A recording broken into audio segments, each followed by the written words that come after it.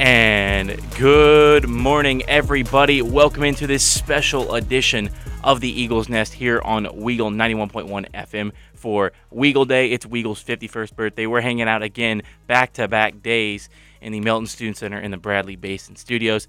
I'm Griggs Blankberg. As always, next to me is Daniel Locke. And joining us today... Good morning. And joining us today is Mr. Jacob Hillman. He will be talking about what we're talking about in just a second. And half asleep over there, we got Logan. He had a long night. Yeah. Let's just go ahead and get right into it. The moment everyone's been waiting for, we are having the debate to end all debates. It is going to be Daniel Locke arguing on the fact of the Red Sox versus Yankees rivalry versus Mr. Hillman on the Iron Bowl rivalry. We are going to flip heads or tails. Mr. Hillman, you have the toss. So, one question before this. Do I get to choose going first or second? Yes, if I win this yes, toss. If I win this If toss. you win this toss. Okay. So you get the heads or tails. Good. Tails. Heads or tails? It is tails. Would you like to go first or second? I'd like to go second. Mr. Locke? Hold on, let me pull this up. Let me pull up the debate format. I think go ahead and We'll give have out this. the format. We will have the debate format for the first segment of this show. We will have a 2-minute opening statement from each. Their first argument, which will be 3 minutes each, and the opposing side will have a 2-minute response to that. That'll be the first segment. Our second segment, they will get the second-minute argument, a 2-minute argument for their second argument, and a other person will get a 1-minute response, and then back and forth, and then each will get a 4-minute closing statement. Mr. Locke, you have the floor. Your 2 minutes. Oh, sorry, let me get this right. Your 2 minutes begin now. Boston, the old town team. Baseball is a religion in New England. Its history richly enlined in all 6 New England states. On the other side, the New York Yankees, the most iconic sports franchise in the United States, bar none. I believe that the rivalry between these two great ball clubs is superior to a very, very capable second-place Iron Bowl. And I believe that for the following reasons. The Yankees-Red Sox rivalry is more balanced. Despite the teams who have both won more, the Yankees and Alabama, having a similar winning percentage, there are other factors that make the Red Sox-Yankees rivalry more equal. These things include the postseason record between Boston and New York being even at 12, both teams finding frequent success at each other's ballpark, and Boston having a third of the championships that the Yankees have, as opposed to Auburn having an eighth, as many as Alabama. As much as I wish that is not true, I'm not a traitor. Number 2, the Red Sox-Yankees rivalry is bigger than a state. Just about everyone in all 6 New England states, Massachusetts, Connecticut, Rhode Island, Maine, Vermont, and Delaware, loves the Red Sox with a passion. Even though New York City itself is split, the Yankees have large pockets of following throughout that state, most of New Jersey, and all of eastern Pennsylvania, except for the few Phillies fans in existence. Once you leave the state of Alabama, unfortunately, I wish this was false, there's not much representation of Auburn. Alabama has a following nationwide, but the vast majority of people will follow the college they attend or the biggest one closest to them. And number 3, having a story to tell makes the rivalry better. The Iron Bowl doesn't have a Curse of the Great Bambino type story to tell. The Red Sox-Yankees rivalry has also been played more continuously.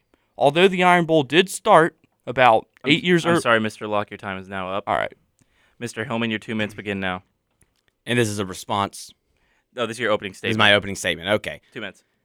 The Iron Bowl is the best rivalry in sports, period. And I think another thing to say is let's go through the top few rivalries in sports. I would argue that any college rivalry is better than any professional sports rivalry, whether that's Ohio State, Michigan, Army, Navy, North Carolina, Duke, whatever it is, it's better than whatever the Red Sox and Yankees bring to the table. And Daniel mentioned many different reasons for the Red Sox Yankees being better, including being bigger. I don't think that's the argument here. That's not the argument. The argument is what's the better rivalry? The better rivalry is the Iron Bowl with the family connections, the ties to each other's players, the fans knowing each other, growing up together. Boston and New York isn't growing up as much together. I think that the Iron Bowl is a family rivalry. It's something that they just really, really do a good job at bringing that family tie to the football game. So you've got the families divided. You've got the families united and then neighbors divided. I think that is what brings together a great rivalry, and it's not a business. This is real life stuff. These people attended these universities. They attended the University of Alabama, or they attended Auburn University, and if they didn't, when they were young, when they were 4, 5 years old, you were picking one side or the other. And if you pick one side, your family really is proud of you. If you pick the other side, well, then that fall November day is going to be an absolute rivalry between those people. And that is my opening statement. Thank you, Mr. Hillman. Mr. Locke, you have your 3-minute first argument. You may begin now. All right. So my first point was the Red Sox-Yankees rivalry is more balanced. I believe this is true because, like I said, both Alabama and Yankees, the teams that have won more, they do have kind of similar percentages. However, the postseason matchups, the 24, I do believe those are the most important, and they are even. Also, as much as I hate this and wish this was not true, Auburn has not won in Tuscaloosa in 12 years. I know that's only 6 attempts, but it would be nice to see that be a little more consistent. Additionally, the championship disparity not being as high, 1/3 compared to 1/8. So that is why I believe it is more balanced. In addition, I'm going to kind of respond to some of the points that Mr. Hillman made in his opening statement. The first one being you are forced to pick a side and not stray from it. Is that what you said? I don't want to misquote you. This is supposed to be your argument, Mr. Locke. He's be able to respond next segment. All right. Then I'm going to stray from that because I don't want to misquote Mr. Hillman.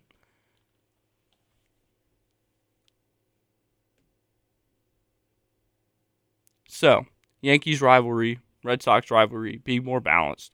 The Yankees can win in Fenway. The Red Sox can go up to the Bronx and win. This has been demonstrated for many, many years. Consistently, although the Red Sox had a long title drought, that doesn't mean the rivalry was still not competitive, as they met in the postseason twice, obviously playing every year. And the Yankees have not dominated decades like Alabama or Auburn have. For example, we all know one of the best periods of Auburn for this rivalry was 2000 through 2007, 6 in a row at home. Yeah, you know what I'm trying to say. Then you don't really see that quite as much with Red Sox Yankees. How much time I got? You have 45 seconds. You muted my mic. Wrong mic. In closing, the Red Sox Yankees is more balanced for those reasons. I forfeit the rest of my time. Thank you, Mr. Locke. Mr. Hillman, your 2-minute response to Mr. Locke's argument begins now.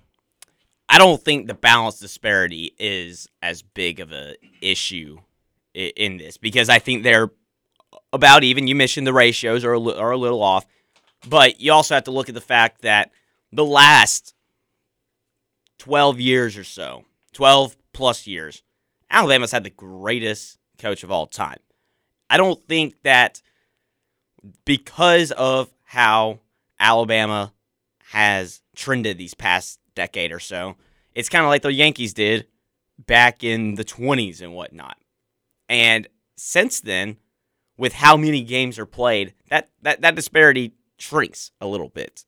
But I also look at some recency bias and the fact that Auburn and Alabama are very close since that first time ever in Jordan-Hare Stadium in 1989. It's a completely different rivalry since then. Auburn and Alabama only leads the series by about 2 games since then. That is a big number. You had the 6th in a row, sure. But you also had Auburn dominate in the 80s right after the Bear died. That is something that happens. It happens. You go on runs because teams have to rebuild. The Red Sox did a 100-year rebuilding. And like the Auburn Tigers, a 50-year rebuilding since their last national championship from 1957 to 2010. I don't think that the results disparity matter as much in this because they're about even, and both teams, both rivalries, have great moments on both sides. That is what makes it the better rivalry, is because, well, look at the better moments. That is my response. Thank you, Mr. Hillman. Mr. Hillman, would you like to begin now with your 3-minute first argument? Yeah, I can do that. All right, your 3 minutes begin now. Let's look at those great moments. From the kick six to the run in the mud to the 2019 thriller between these two teams to last year's thriller between Auburn and Alabama. Those games matter so much more than other than the postseason great moments. That it is better than any of the regular season moments because how much more this game matters when it is played. When this game is played, it has meant national championship implications, SEC championship implications. It has changed the course of these teams before. I really think that when you watch an Iron Bowl, chances are you're going to get just an incredible game, an incredible finish. And obviously, like I said, in the past 13 years with Nick Saban, it makes things a little more difficult if Auburn doesn't have its best season. But even when Auburn doesn't have its best season, like last year, sometimes you still get a great game. Look at 2009 between the two teams. Auburn, barely ranked, first season head coach. Alabama, looking to have its first Heisman winner ever. Comes into Jordan-Hare Stadium. Auburn fights till the bitter end, and Alabama scores a game-winning touchdown. That is a moment that lives in Alabama's history because of what the fight Auburn put up in it was. Then you look at Auburn back in 2004. That's an Auburn team that was just dominating teams left and right. And Alabama only lost by 8. It was a great game that Alabama didn't come out on top, but Auburn looks at as a big win in that season. And hey, I would argue that game potentially helped keep Auburn out of the BCS National Championship because of what Alabama did. I think Alabama fans would like to look at it like that, is that they kept Auburn out of a national championship. But then there are times, like 2013, where teams play themselves into a national championship, like the Auburn Tigers with the kick six. The kick six in itself was incredible and the greatest moment in college football history. The greatest moment in college football history. And it got Auburn to a national championship in Coach Gus Malzahn's first year as head coach. That is an amazing accomplishment, and it's because of how they beat the Alabama Crimson Tide. The next week, they go on to win the SEC championship, go to the BCS championship, and lose it.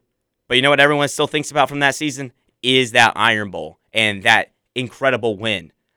I don't think the Red Sox and Yankees necessarily look at those losses. They'll look at a postseason loss and be disappointed. But in the regular season, no. It doesn't matter. Because you look at last year's for the Red Sox. Thank you, Mr. Hillman. Your time is now up. Thank you. Mr. Locke, you will have a 2-minute response, and then we will go to break. So my response is, this is both responding to his response to mine and his first argument. So the biggest thing that I bring to the table here right now is the fact that when you play in the American League East Division, these games become exponentially more important. I understand that they play a lot, but I give you the 2021 AL East standings in which the Toronto Blue Jays won 92 games, but placed 4th in the division, missing the playoffs. The Red Sox and Yankees both won 93.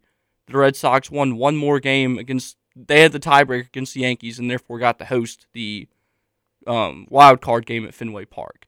That's huge, and it was decided by a single game. So while there are a lot of these, I don't think that the argument of them not being valid is the right one to make. And you mentioned great moments such as the kick six, the run in the mud, even last year's Iron Bowl. And I agree, those are all great. And the Iron Bowl, a lot of times, does have postseason implications, like SEC championships, even national championship appearances on the line. But what about the years when you get a complete dud, like 2018 or 2020? Unfortunately, that happens more often than I think a lot of Auburn fans would like. But the Red Sox-Yankees rivalry, you don't really get those. Every game is unpredictable. The Red Sox-Yankees rivalry has more walk-off wins than any other pairing of Major League teams combined. So it's always, you never know what's going to happen. And that's why I personally believe that argument is right. And due to not getting our show in trouble, we're going to go ahead and go to break. Thank you, Mr. Locke. That'll be your time. When we come back, we will hear both second arguments and both of these men's closing statements. Don't go anywhere. You're listening to the Eagles Nest here on WEGL 91.1 FM. And welcome back into the Eagles Nest here on WEGL 91.1 FM. We're still here. It's Griggs Blankenberg. It's Daniel Locke. And this segment, again, we are with Jacob Hillman in the Iron Bowl versus Red Sox-Yankees. Which rivalry is better debate? Let's just jump right into it. We have our second arguments coming up and our closing statements. Mr. Locke, you have your 2-minute second argument, which will begin now. Thank you, sir. So, my second point was the Red Sox-Yankees rivalry is bigger than a state. Like I previously mentioned, just about everyone in all 6 New England states loves the Red Sox with a burning passion. And I've personally experienced this, and it's just, there really, in my opinion, is nothing like it. Just the fact that a whole region of this great country supporting one team. And I love that a lot more than you're against your neighbors. You're against your family. You're against a lot of your friends. And while the Iron Bowl is fun, I just like that whole area, the whole roads of houses, and you see nothing but Red Sox flags and stuff. And I just love it. It's the same thing once you move a little bit south from New England. Excuse me. And you have New York, New Jersey. My bad. Goodness. All right. Let me grab some water. All right, we're good to go. As I was saying, I like that a lot better than, and like, you moved south a little bit. You've got New York City split, like I previously mentioned, but New York Yankees still have a majority of the following in the state, along with, large parts of New Jersey, large parts of Pennsylvania. So, I just like that a lot better when it's just regional, as well as both teams being nationwide brands. Like, you can definitely make the argument that Alabama's a nationwide brand, but unfortunately you can't really make that argument for Auburn.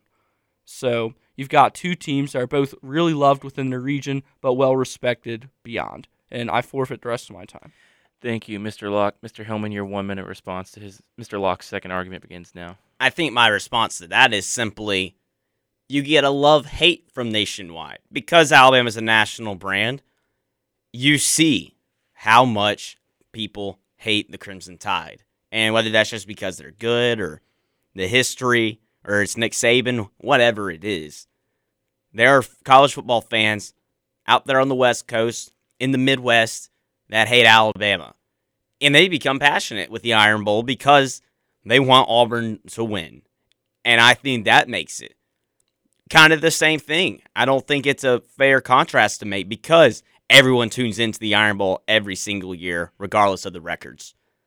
I really think that those inside the state care about the most 365 days of the year, but those everywhere else care about it that Thanksgiving week.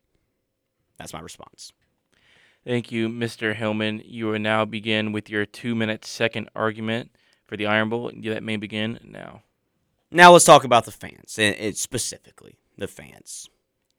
I think you've got the 95% that care so much about it. They are season ticket holders. They are alumni that have moved out and are following on message boards or on Twitter every single day, every single move, every single recruit that's visited between these two teams. And then you have the 5% that probably don't handle the rivalry the correct way. They really talk to people. They talk to people the wrong way. They, in some instances, there have been deaths in this rivalry because of this rivalry. And I think that is over the top, but it does show what this rivalry means to some people. It quite literally means life or death for some people. And that's a little too far, but the fact that it does, I think shows the magnitude of this rivalry within this state, wherever it is, because of what Auburn and Alabama bring to the table. Also, some of the best atmospheres in college sports have come from this rivalry. I mean, listen to Bryant-Denny sing Dixieland Delight between the third and fourth quarter.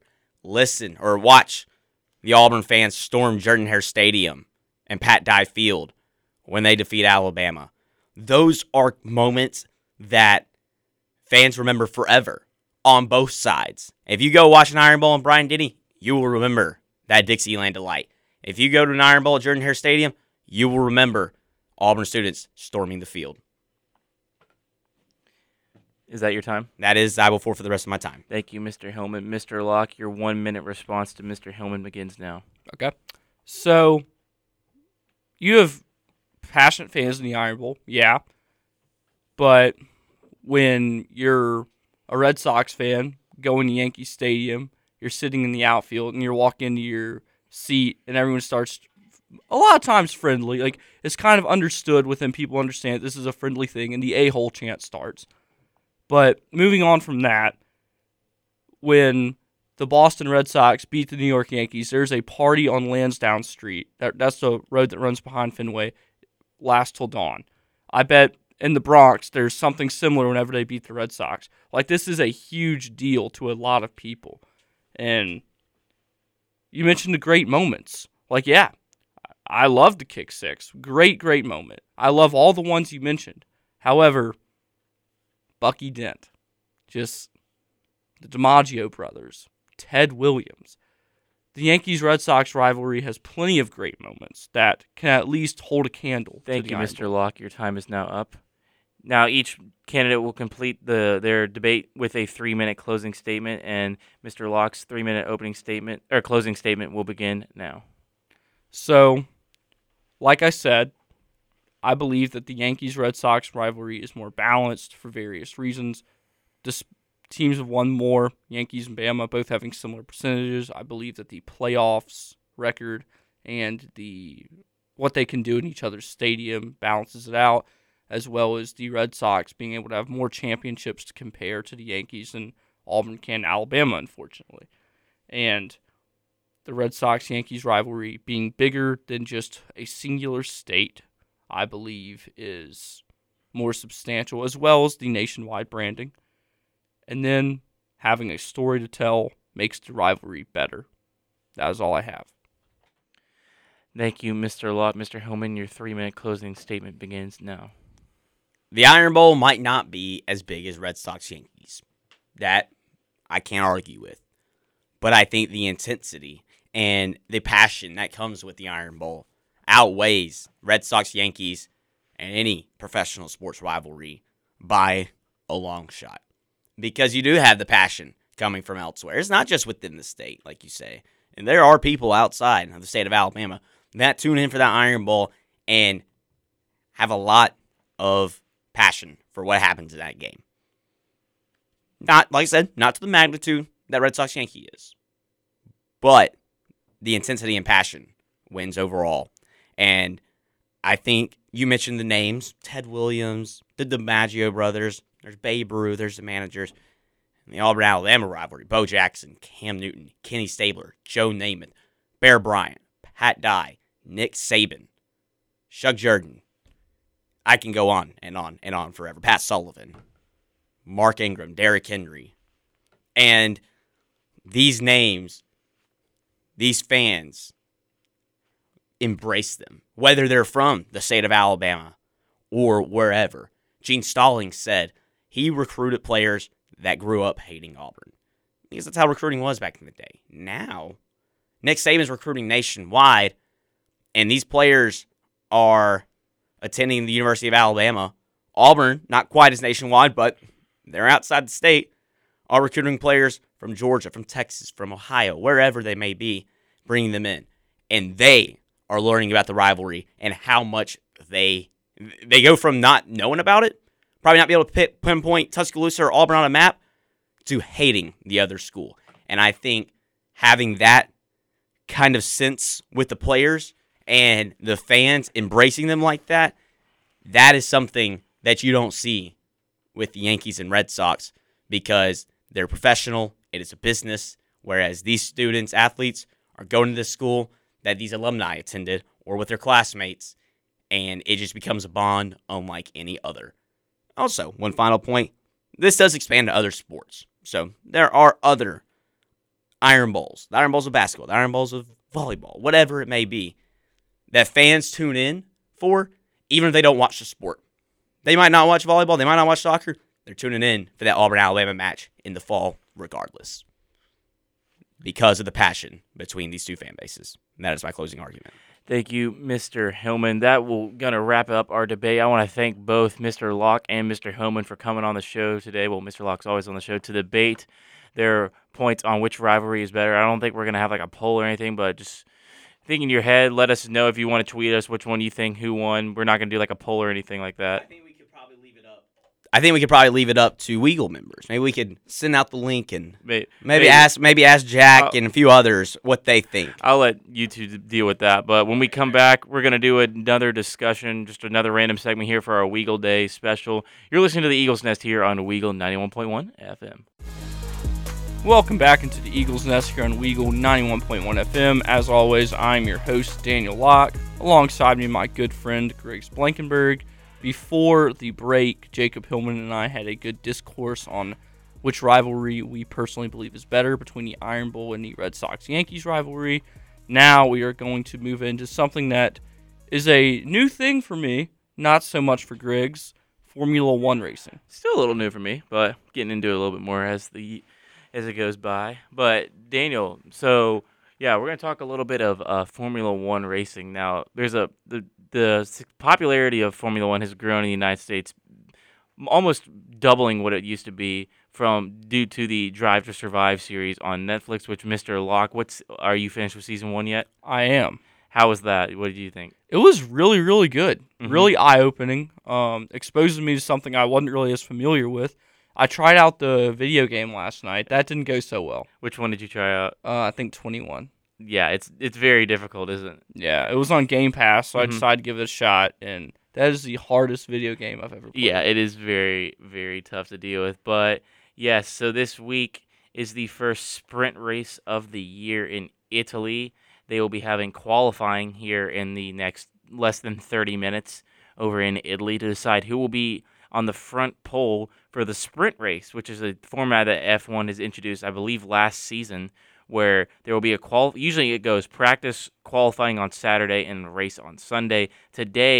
This week's, it actually goes qualifying on a Friday, practice before tomorrow's sprint race, which the sprint race will decide the grid formation for Sunday's race. So it's a different format for this race this year. There'll be 3 other tracks, but looking like I don't know if there was any Drive to Survive season 1, but looking like there's gonna be rain this weekend. Which, if there was any of that on the season 1, I don't believe so. It can cause a lot of chaos. Yeah, lots of chaos, especially into that first turn where you don't know what the grip's gonna feel like on the tires, and you drive off and Lance Stroll or one of the Aston Martins hit someone, and they're both out of the race. So. Yeah, but Daniel, let's just forget about the race this weekend. Let's just talk Formula One. So far, after watching Drive to Survive Season 1, who do you believe is your favorite driver and favorite team? Favorite driver, definitely Daniel Ricciardo. Love that guy. Not just because... Ricardo. Okay. Definitely not just because of his first name. He's a baller. I love him a lot. I also like George Russell. As far as teams go, like Ricardo drives for Mercedes... or McLaren, and Russell drives for Mercedes. I think I like the Mercedes team better overall. I also like Ferrari. I hate Haas. You hate Haas? I hate Haas. I think they are losers. I don't think that they deserve to have a spot in Formula One racing. That is how much I hate Haas. I think that they are losers. I think that they can't do anything right. In the first episode, you lose 2 of your cars in 1 lap? Like, what are you doing? How stupid do you have to be? We now welcome on my roommate Joey Ferrara. That's pronounced it right? Yeah, that's Yeah. good. I just But- want to say, good morning, I am Joey. a Haas stan. Oh, They no. are America's team now. Okay, then why do they suck? They're so okay. If y'all just looked, practice one just finished in the rain. Kevin Magnussen in 4th, Mick in 5th. That's the highest they finished combined in the last 2 years. That makes me think of season 1, episode 1, where they had their highest driving starts in years, and then that didn't go well, and they lost them both in 2 laps. Have they gotten better in the 4 years? I would say this year definitely. The last 2 years have kind of been a waste. I mean, last year they were god awful. Nikita Mazepin should be locked away in prison for what he did to that team. But his dad's money helped them this year for sure, and And they're still trying to fight for that money, which I thought is crazy. they're not going to get that back. But yeah, Joey, before you walked in, he was saying his favorite 2 drivers were Daniel Ricciardo and George Russell, and he said your favorite team was what? Mercedes. Me and Griggs, we hate Mercedes. We'll stay. We'll stay neutral. We'll stay. Yeah, but I'll let it slide for now. They're kind of behind right now. They're maybe the 3rd fastest car. It's kind of crazy too. People are saying this is a very slow year for Mercedes, but then George Russell's finishing. He's finishing on podiums, and then Lewis Hamilton's finishing 4th, a couple times already. But They're right there. they're right there. It's just not the typical Mercedes dominance we've seen these past 7 years. Leclerc might run away with this before Monza, in theory. Very fair. He has a hold on, let me see. He has a I think 34-point lead over George Russell right now, Which in is the crazy driver's that standings. he's 2nd in that car.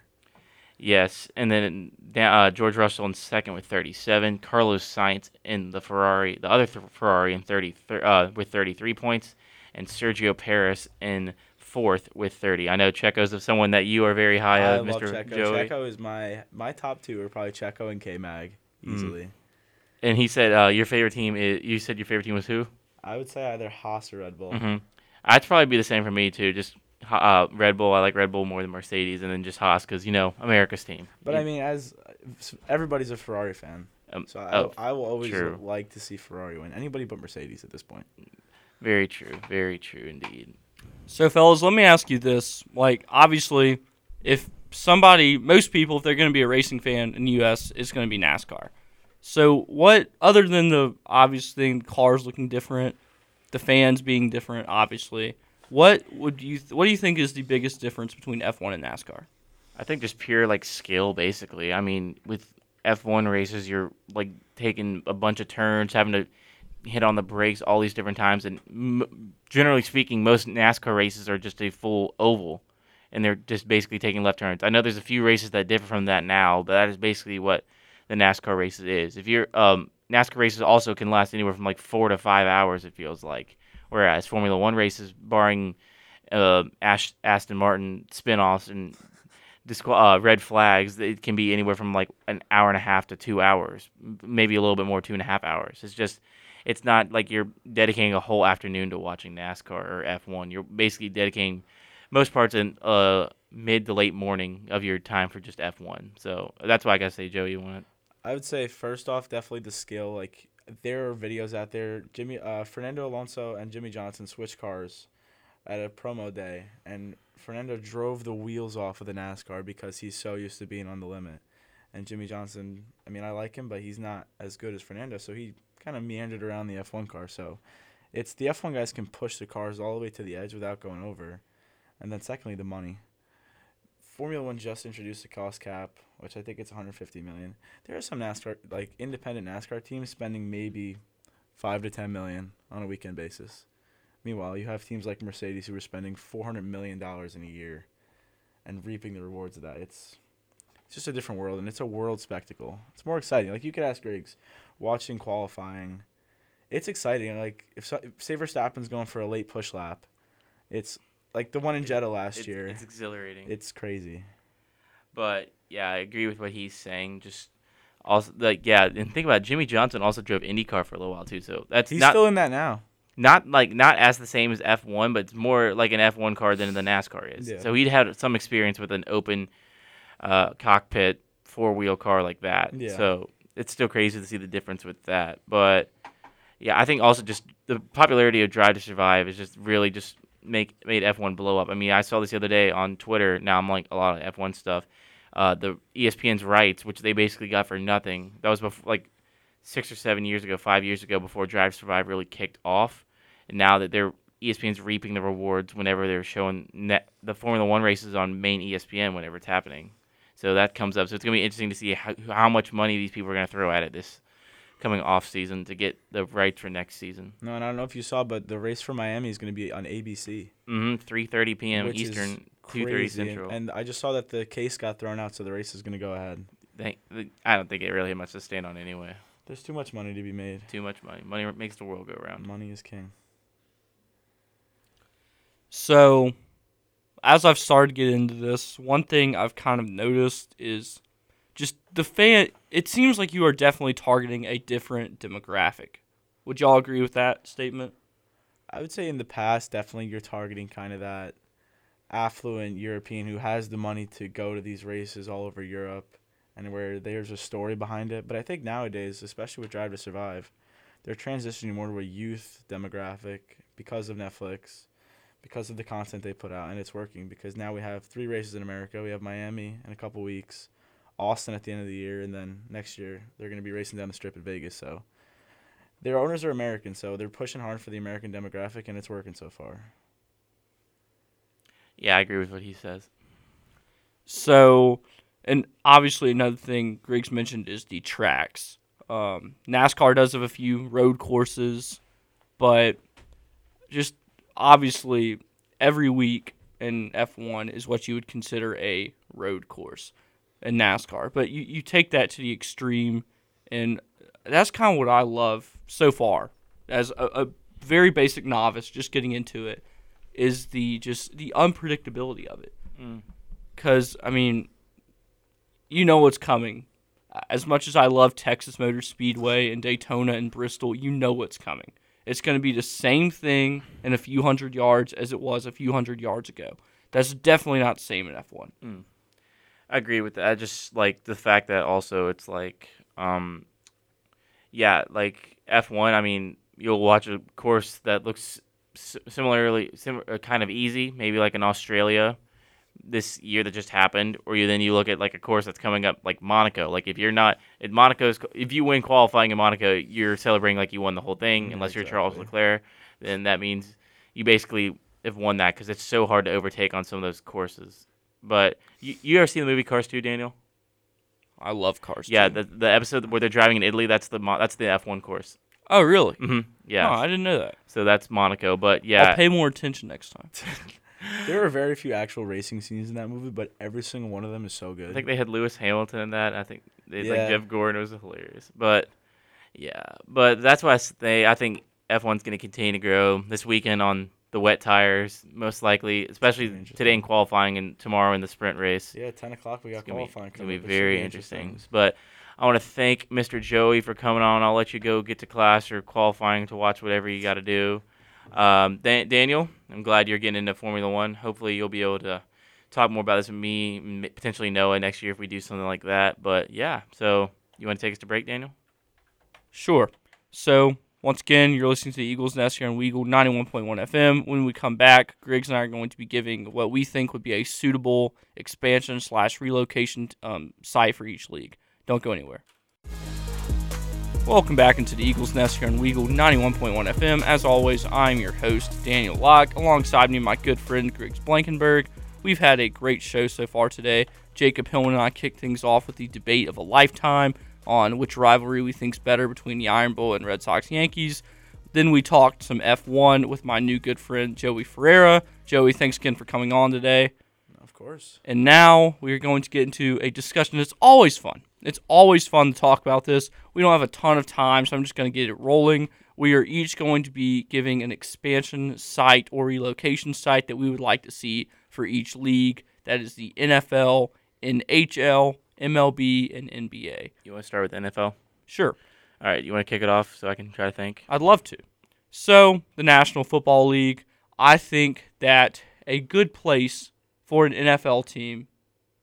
Oh, goodness, that's actually kind of tough. Wow, I was not prepared for it. Man came up with the segment he doesn't know what to do.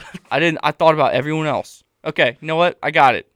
Give me Memphis. They support the Grizzlies. I think they can support football. Southern State, love football. So you think Tennessee can hold 2 NFL teams? I 100% do. Tennessee's a wide state. Now, would this be a new team and you'd have to add another one, or would one of these teams leave where they're currently at? Oh, gosh. Another hard question. Relocation. Yeah. Relocation. always Could good. you say which Jacksonville. team? Do you think Jack? Okay, so Shad Yeah. Khan's going to move the team out of Jacksonville. That's the one. All right. Yep. Mr. Hillman? I also am looking at the Jacksonville Jaguars. But what about London? That's what I've been thinking. London. That owner, every single year, the Jaguars have played one game in London. Yep. Shad Khan owns Fulham FC, which is a football team over in London. Yep. So they get all that revenue if they build something over there in London. What if they did the English fans would never have this, but a football stadium that would never work? I really like London. I just don't know how successful it would be. It's going to be interesting. That'd be I think at one point that this would be very hard to do, but I think a Super Bowl maybe in London. But that would be such a time thing. But still, there's so much money to be made in that market. It wouldn't be that bad. I mean, it'd just be a Super Bowl at like noon for us. But the problem is with Jacksonville, if they moved to London, they'd have to do like 3 or 4 week road stints and then go home for a decent amount, just True. so they could not get so thrown off with all this jet lag and stuff. But Joey, you have an idea? This might be a little controversial, but I think Birmingham, Alabama. The infrastructure is there with the new Legion Field. I mean, Alabama. If you put one team into this state, people will go crazy for it. I think, because they're kind of divided between you have the Cajuns going to the Saints. Like me. Who dat? And then you have people go in Atlanta. You have the Falcons. Boo. Yeah, boo is right. But I don't know. I think Birmingham, or you could even look at Mexico City, where the NFL is playing. I think that's a good one. That's an interesting I one. think the next step is going to be international expansion, maybe even Toronto. We'll see. Yeah, I think that'd be very interesting with Birmingham, since they've hosted the AAF, the USFL, and the XFL. So getting all those expansion leagues in. So obviously they see some success with football there. But here's a thought: bring them back to St. Louis. I could see that. I think that town got royally messed up over with Stan Kroenke taking them to L.A. The city of St. Louis gave them an offer. They told them, hey, we'll build you a riverfront stadium and all this stuff. They said no. And they went to L.A. and they decided to team up with the Chargers, which I think was the Chargers' most stupid decision they've ever made in their franchise, moving to L.A. when they already were doing pretty well attendance-wise and everything in San Diego. So I think can't really tell. Probably maybe Jacksonville. I know Shad Khan has had an interest in the Rams before buying the Jacksonville Jaguars, so I could see the Jacksonville Jaguars moving to St. Louis, and they can't be called the Rams anymore. But I would love to see St. Louis have an NFL team again. Man, so we all agreed that Jacksonville will be the team to get moved. So in the interest of time, we're just going to do one more league. That way we each have time to elaborate on it. Let's do MLB. Yeah, let's do it. Yeah, that's that's the one league that we know will absolutely expand. Because I was thinking that the NHL doesn't have any more room. Yeah, They're exactly. spread out coast to coast, up into Canada. exactly. The NHL is complete as of now. I love it. Big hockey guy. And I don't think the NBA really has any team looking to. Seattle's pushing every single year, but you have to add another team in there, or someone has to relocate. Yep. So MLB, I love New Orleans, party town, great baseball atmosphere, I think, possibly. However, I think I'm going to go with Nashville. I feel like that they love the Titans. They love the Predators, which is awesome. Yeah. I really feel like baseball state, I feel like they get behind it. And I think Nashville compares to New Orleans for the reasons you said, where it's a lot of fun. People will visit there and travel there with Broadway right there. I do like Nashville a lot. I'm going to second that. Nashville, me and Griggs talk all the time. The Southeast needs another team. Yeah, Because exactly. I cannot stand the people from South Carolina saying they're Braves fans. We need a team in that, Southeast region. I mean, Nashville's a huge city. Imagine you have an all-star game in Nashville. It would be electric for an entire weekend. Look at the NFL when they did the draft draft. there. Yeah. The draft there was It's insane. ridiculous. Going off That's just a draft. going off what Joey said. I'm looking at a map of the United States right now with all the MLB teams, and the Braves literally have the closest team to Braves? North Carolina, Tennessee, Mississippi, Alabama, Georgia, of course, South Carolina, maybe even Arkansas and Louisiana. And why people don't like that, you've got to think that was what Ted Turner was thinking when he brought the team to Atlanta. It's a genius, and then they brought the team there, and then And CBS. Delta and all that stuff. But the thing is, with also you think about, Florida's got teams in the South. Well, The Marlins and the Rays are two of the lowest attended teams in baseball. You could move either one of them. And the Rays are good. It doesn't Yeah. make The any Rays, sense. the Rays are good. They The just Rays play are in an so good. absolute awful ballpark. Well, I think what we can transition to now is talking about. I mean, y'all might have other selections, but I'll go ahead and say Montreal with the Rays because would remember be last awesome. year. they were talking about the split The season. split. That was Weird. the stupidest If idea you I've have ever heard. two homes, you don't have one. Exactly. So I think that Montreal is the obvious choice. They I wouldn't even like have to Daniel's idea of realign. Nashville, but I think the obvious one is going to Montreal. I'm going to say something now that people will probably assume. This is going to be Charlotte. Yes, it is. Yeah. Whether it be the Rays or the A's, I think Charlotte will eventually have a Major League Baseball team. Rob Manfred said back in, I believe, 2018 that if the MLB was looking to expand anywhere, it would be 3 cities. It would be Mexico City, it would be Montreal, or it would be Charlotte.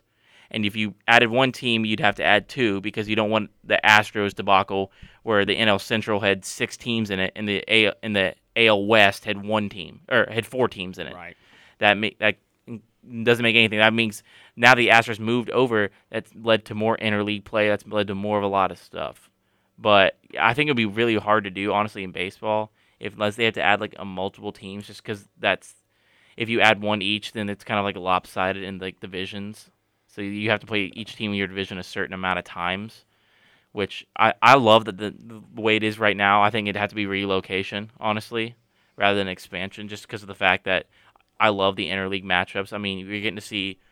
I mean, the Cubs and the White Sox play like 1 game every year. Now they play like a full series. You have like trying to think of other examples. You had like the Braves. Who the Braves most recently played? That was in the In the AL? in the AL. I thought it was someone recent. I'm not sure it's been I don't this think season. we've played someone. Not this I don't season. think yet. I don't know. I just love the interleague matchups a lot. I think it brings a lot of stuff that wasn't does. back in baseball back in like 2010 when 2011 to 12 when Astros were moved into the AL West. So I think I would just love one of those teams. I think those are definitely the 2 teams on the chopping block, whether it be the A's or the Rays. Probably the A's more recently, unless they can get that stadium. Because think about it, Oakland. If Oakland loses the A's, they've lost the Raiders and they've lost the Warriors and they lost the A's all within 6 years of each I other. think the A's are going to move to Vegas. That move is imminent, I think. Yeah. With that new stadium in Vegas, they're looking to move over I there. think what it is, it depends. So the next expansion or next relocation city, it depends on who moves first. If it's the Rays, They're going to Montreal, Montreal, yeah. A's go to Vegas. Because then you don't have to realign divisions. yeah, The A's stay in the West. The Blue Jays are in the East. You move them to Montreal. Well, the they Rays stay are in the the AL East. East, which is crazy. Yeah. But yeah. Yeah, which then they'll stay in the East. Say they move to Montreal. So in the interest of time, that is all we have for this argument today. I definitely look forward to continuing this another time because you could talk about this for a whole show, I feel like. But once again, I'm Daniel Locke. Alongside me, as always, Griggs Blankenberg. Thank you to Joey. Thank you to Jacob. Everyone have a great weekend, and War Eagle. Phil, are you walking back to the room? Thank you for tuning in to the Eagles Nest. We enjoyed bringing you updates on everything going on in the world of sports. If you missed any of today's show, you can catch the podcast version wherever you get your podcasts. You can also follow us on Twitter at Daniel J. Locke and at the Griggs B. Until next time, this has been the Eagles Nest. See you next week.